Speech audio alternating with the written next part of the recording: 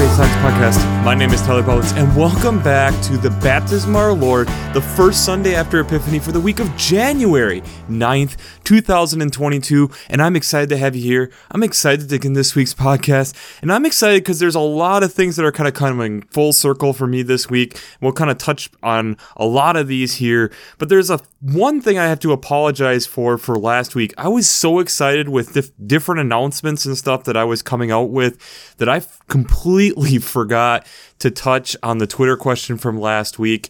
And so we'll touch on the one from this last week, and we'll have to just let that one lie. But it's an exciting time of the year. We're in this transition. We have exited the Christmas season. We had January 6th, the Epiphany of our Lord.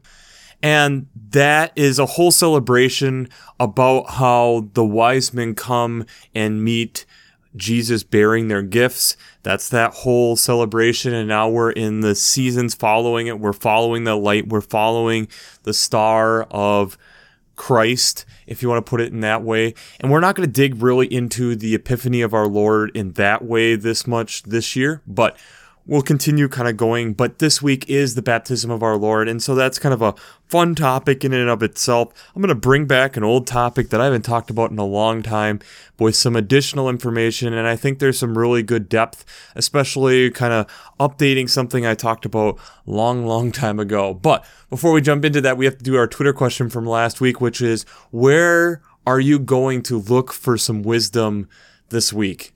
And I think it's an interesting question. It's a question for us that inspires the question of, are you asking questions? Are you continuing to grow in some form or some fashion? And the different ways that we're able to do that. We're able to connect with people of different age groups to be able to help us better understand things, be it the younger generation to help with probably new technology and different things that they're using and becoming accustomed to day to day.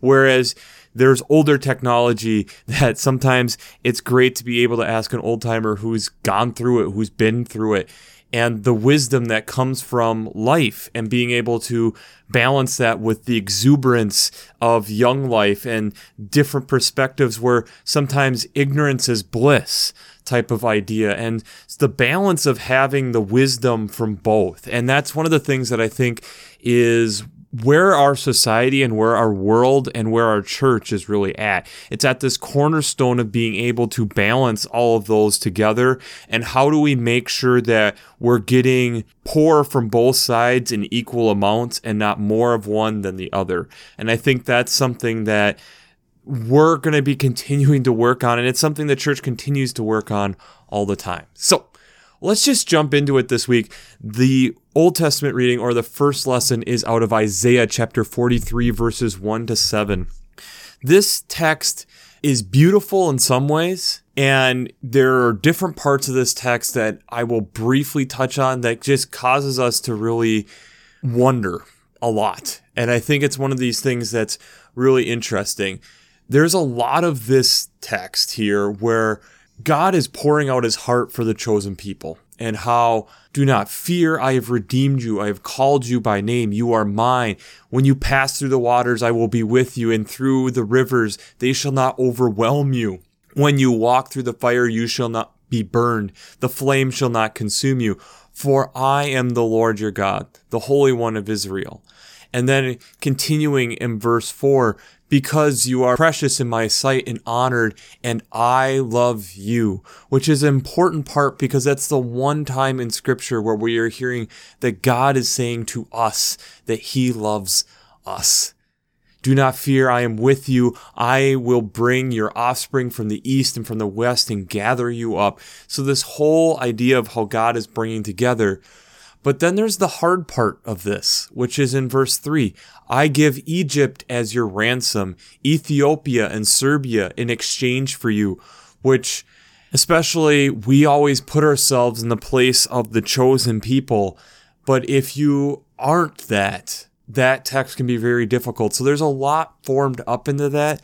But I think, and especially as the people of God, as we're reading it that way, I think there is this kind of love letter-esque quality of this that is really beautiful for us to be reassured within that, but also keeps us wondering about the character of God.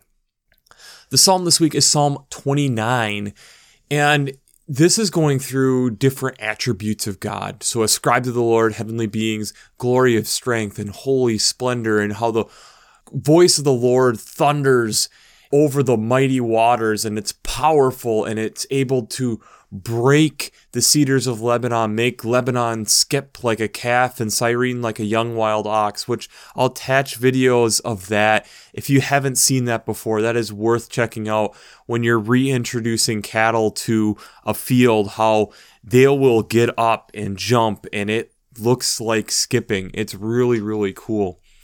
The voice of the Lord causes oaks to whirl, which to me is just mind-boggling, with especially being from where I am. Oaks are this big, hardwood, strong, sturdy tree and are really good for burning because of how energy dense they are, and to be able to whirl it and essentially pack more energy into it and be able to twist that wood, that would take a lot of strength, a lot of power.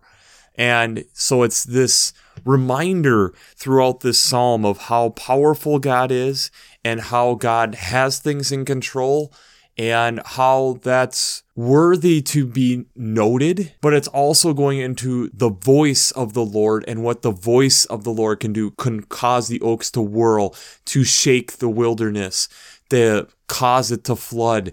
This type of thing is understanding the pure power of God. The New Testament text, or the second reading, is from Acts chapter 8, verses 14 to 17. This is an interesting little text here because you have Peter and John, who are being sent with some apostles who have been baptized, what we can maybe assume under John, but they have been baptized in the name of the Lord Jesus, but yet had not yet received the Holy Spirit. And that then Peter and John lay hands on them, the apostles, and that's when they receive the Holy Spirit. And how there is, in this text, showing that there is a transformation. There is something different about the Holy Spirit coming into the person, and that's part of the change of who we are. The gospel text this week is out of Luke chapter 3, verses 15 to 17, and 21 and 22. The verses that are omitted, I think, are important, and that is the arrest of John the Baptizer in this text, which is interesting because this text starts with, okay, the people are wondering if John might be the Messiah. John states, I baptize you with water, but one more powerful than I is coming. I'm not worthy to untie the thong of his sandals, and he will baptize you with the Holy Spirit and fire. He then continues with his whittling fork in his hand, to clear the threshing floor, to gather the wheat into the granary, but the chaff he will burn with unquenchable fire. Then we get the arrest of John, and then we get this baptism of Jesus. And he is praying. The heavens are open. The Holy Spirit descends on him in the bodily form of a dove. The voice from heaven says, "You are my son, the beloved. With you I am well pleased." And that's the end of that section. So this whole section is just a kind of an interesting part, but Jesus never says anything. We hear God making a voice, making a claim, which ties in well with the psalm, but Jesus is praying. Jesus doesn't say anything. And I think that's something of note, something to be aware of. So, before we jump into how faith and science come together this week, we have to do our shameless plugs for Working Preacher. If you haven't checked out Working Preacher, I'd highly recommend it. Between their Sermon Brainwaves podcasts, their commentaries, their discussions, since I'm not an ordained minister, I use them on a weekly basis to be able to help bring you this podcast and make sure that my head is in the right direction, along with having 4 biblical scholars in the Working Preacher podcast, 3 to 4, or having additional commentaries there from other biblical scholars. It's a great resource, and it really is a helpful resource for me. So, if you haven't checked out workingpreacher.org, I'd highly recommend it. I'd also highly recommend checking out the Revised Common Lectionary coming from the library at vanderbilt.edu. One of the things that I really enjoy about this is how they lay out the scriptures each week, and especially like last week, being able to have some of the alternative scriptures in there also. But I really like it because it has the art. Why is that important? I like being able to see how other people interpret this artistically throughout the world, throughout time. And that's really powerful and really fun to be able to use in such a unique resource right there for you. So if you haven't checked out the Revised Common Lectionary coming from the library at vanderbilt.edu, I'd highly recommend that.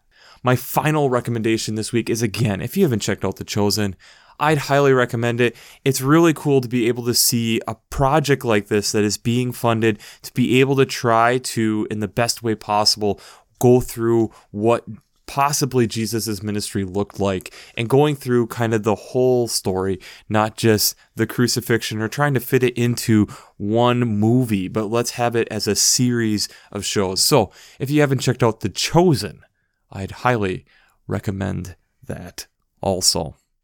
One of the things that I have been doing a little bit is I've been kind of reminiscing a little bit lately and going through some of my old podcasts. And the first podcast that I ever did, one of the things that I talked about, because it was the baptism of our Lord, was water.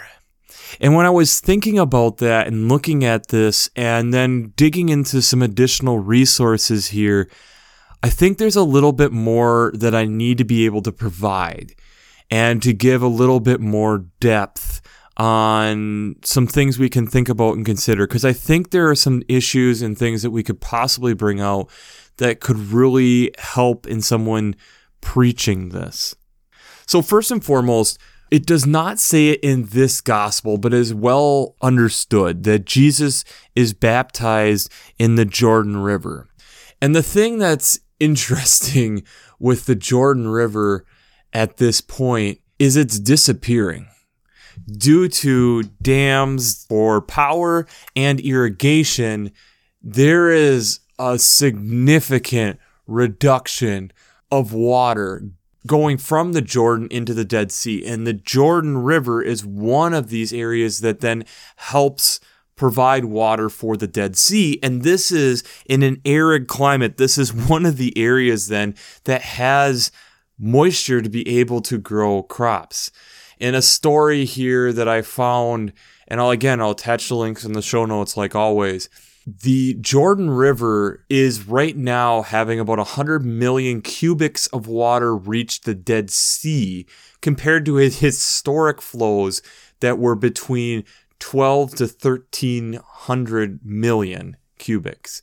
So we're at 1/12 to 1/13 of the amount of water running from arguably the Sea of Galilee down the Jordan River to the Dead Sea. And that because of irrigation coming out of like the Sea of Galilee and the different dams and things, it is making it so that there is more evaporation, making it so it is a more contested property, more contested resource. And as we've heard probably multiple times over, water is becoming an issue. It's disappearing from areas.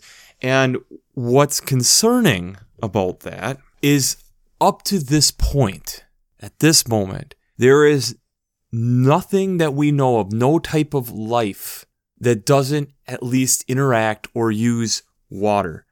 No life forms that we know of do not use water in some way. Now, I will attach some stuff again down in the show notes. There is some questions around Titan, the moon that's around Jupiter, and instead of using water, it'd be using liquid methane, which is that because it's so cold that it's at a liquid level, and there's some early things that are being experimented with that the life that would be there would be very vastly different from what we have here.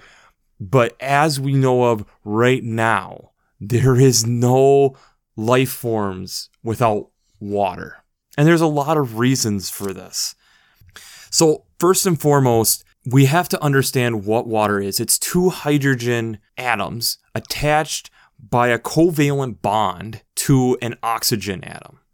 And with that, because of how that's arranged, this makes a polar molecule. And with the hydrogen bonds that it has. With sharing the electron, it's a covalent bond, but they have hydrogen bonds. And what that does is it makes for a positive and a negative side to this molecule, thus making it polar, thus making it have high cohesion, thus making it sticky to itself. So water wants to stick to itself. Hence why we can get drops of water that kind of roll off a leaf because of how sticky it is to itself. It wants to stay. And thus, this is where we get surface tension. So if you've ever done like the experiments of like dropping a straw into a glass of water, you would see how within the straw that it will push up, partially due to surface tension.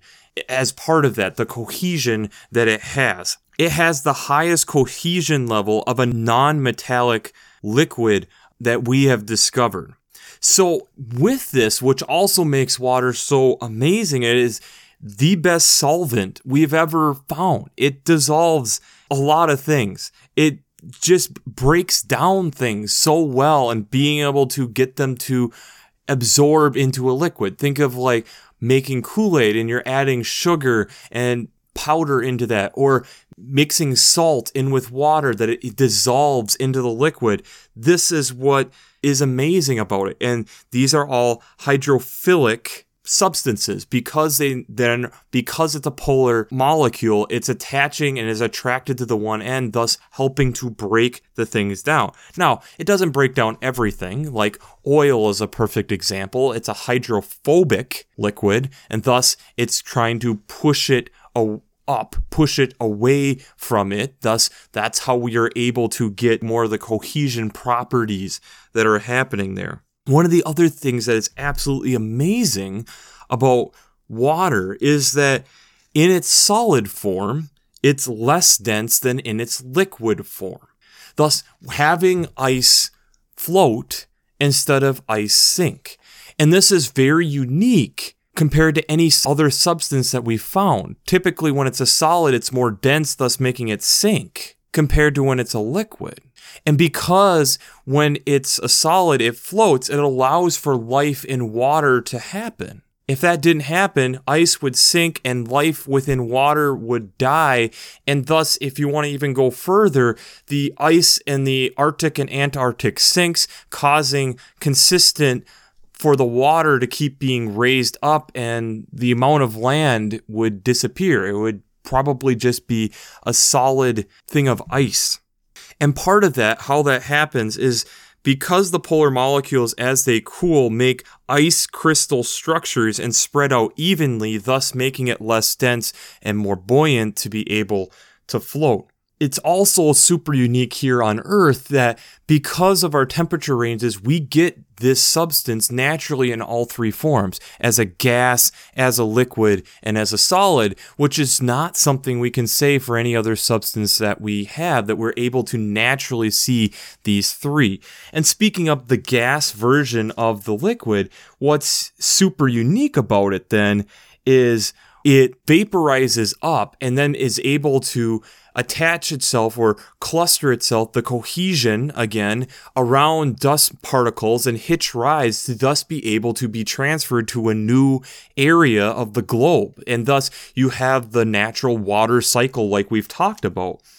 And again, one of the things that we overlook with water, based on that we have the liquid source, that this then is an amazing thing because of such a wide temperature range that it's able to work at being able to carry nutrients for life into us. And in that same form, being able to bring nutrients in, but also to wash waste away, if you catch my drift.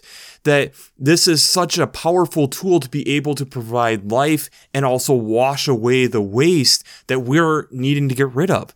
And the final amazing property in which we have with this is that it has a super high specific heat or high heat capacity, that it's able to take a lot of heat in before it really rises up in temperature. Thus, why it takes so long to boil a pot of water, because it's just absorbing that heat in, and it takes a long time for it to go up. And one of the things that I even learned in this is that we perceive water as clear or slightly blue, and the blue hue is really effective at them being able to block out high radiation, because blue waves are really a high frequency, high energy wave, and that's through the panspermia theory, it's possibly how life, coming from more of a science perspective, how life potentially was able to get here, is that you had things of DNA that didn't get destroyed because you had ice around it, that would be blocking out those potential rays of light that would destroy different energy in the waveforms that would destroy these genetic DNA strands because of it reflecting and refracting blue light back out instead of absorbing it in. But for me, I also really love the picture of water, especially with baptism, for helping us because it's in a form that we can easily understand of Father, Son, Holy Spirit, that we can understand the three forms of water and thus the three phases or parts of God. But I think it's also important for us to be thinking about, especially when we utilize water as a baptismal resource and something that we see as baptism, that this is something that brings life. And now as we're looking at things that we're having issues in different areas, but specifically even to this text, the River Jordan, where Jesus is fairly assumed, it's talked about, is baptized, that it's running into issues, that the Jordan is having less water flow, that it's having pollutants in the water, it's being irrigated away, it's evaporating away with additional higher temperatures. And that here's this thing that we have been given, that's been gifted to us, that provides life, that is able to help bring life. And here we have this symbol within the Christian faith of water bringing new life into us. And yet we're having places where that's disappearing. Are we not treasuring and valuing that resource enough? I know for me, one of the things that I have had discussions with my wife over this last year, we purchased a home. And for her growing up in the Southwest, she was used to water bills. And with me never growing up in a city, I didn't have water bills. We had a well. You just pump the water. You don't think about it. It's just water. It's just there. And so when we moved to a place that had its own well, when I was telling her that we wouldn't have a water bill, this is something that was new to her. But I think it's also something that if you grew up in a context where you grew up in not having a water bill, it's not something that we necessarily treasure. But when we look at what's going on in the world, when we look at Lake Mead and how that is causing issues for the Southwest, I'll attach links down below, and how water has been declared as something that they think the next big world wars will be about, is the lack of water. Is this partially due to the lack of us recognizing how much life it actually brings and the value that has? A significant portion, and I'll find the exact percentage and attach it down below, but a significant portion of our body is water. It's needed for us for life. We know that for plants. We know that for animals. We know that for life in general, that everyone needs water. And here we have water coming and being this source of eternal life to us. We've seen the power of water in floods and in ice ages. We've seen the lack of water destroy communities. It's the question of at what point do we recognize and understand that we need water and you need to value water and make sure that we're all getting an opportunity to water in ways that make sense. Does that mean that we need to revise habits to potentially make it so that other places around the world, it's easier for them to get water? It's something that lots of organizations that are working with developing countries will talk about is, can you secure water? Because once that happens, that helps be able to make the society be able to start focusing on other things. I find it interesting when we are talking about water and you look at all these texts outside of the Acts reading, talk about water, and it's immediately looked at as something of God's, or something that God is helping us through, or the power that God can show in water. And yet we look at the Holy Spirit descending upon Jesus in the form of a dove after what we assume in this text is water being poured over. How much do we take water for granted? How many times do we turn on the tap and not really think about it that much because we're in a developed nation? Because that's something that's accustomed for us. The inconvenience of having the power go out or something happen where you have a lack of water for a period of time is inconvenient. But for many of us, it's something that we don't really concern ourselves with. It's not everyone. Flint, Michigan is another example where we learned the value of water. And I think, especially when we're talking about the baptism of our Lord, I think this is also an amazing opportunity to start talking about how the world needs to treasure water, and we need to maybe not take it for granted as much as we have. That we need to be able to recognize the value of water. That we need to be able to recognize how do we work together to potentially reduce our amount of water so that not only other people in whatever country we're in have access to it, but maybe that helps reduce the amount of energy that we're using to be able to allow for more water to be in other areas based on the climate not warming as much. The scary thing, like we've talked about, with water disappearing is if the specific heat then, with how great of a resource it is at absorbing heat, that it allows it easier to have more consistent temperatures here on Earth. As water disappears, do we get more temperature swings? If anybody's been to a desert where it's arid, you notice the moment the sun goes down how the temperature drops. Whereas if you have a place where there is more humidity, it takes longer for that temperature to drop. How water changes the environment. It brings forth more life. And in areas where the desert, it figures out ways to store the water, to treasure that, to hold on to that, to be efficient with that. The gift of life is something that we take for granted, and I think that leads us really well into our Twitter question this week is, where do we take water for granted? Where do we take water for granted? Because I think most of the people who are listening to this are coming from a developed country, and that's probably something that we take full advantage of and fully forget. It's hard for us to fathom spending 8 hours a day to get water, but yet that's a reality for parts of the world.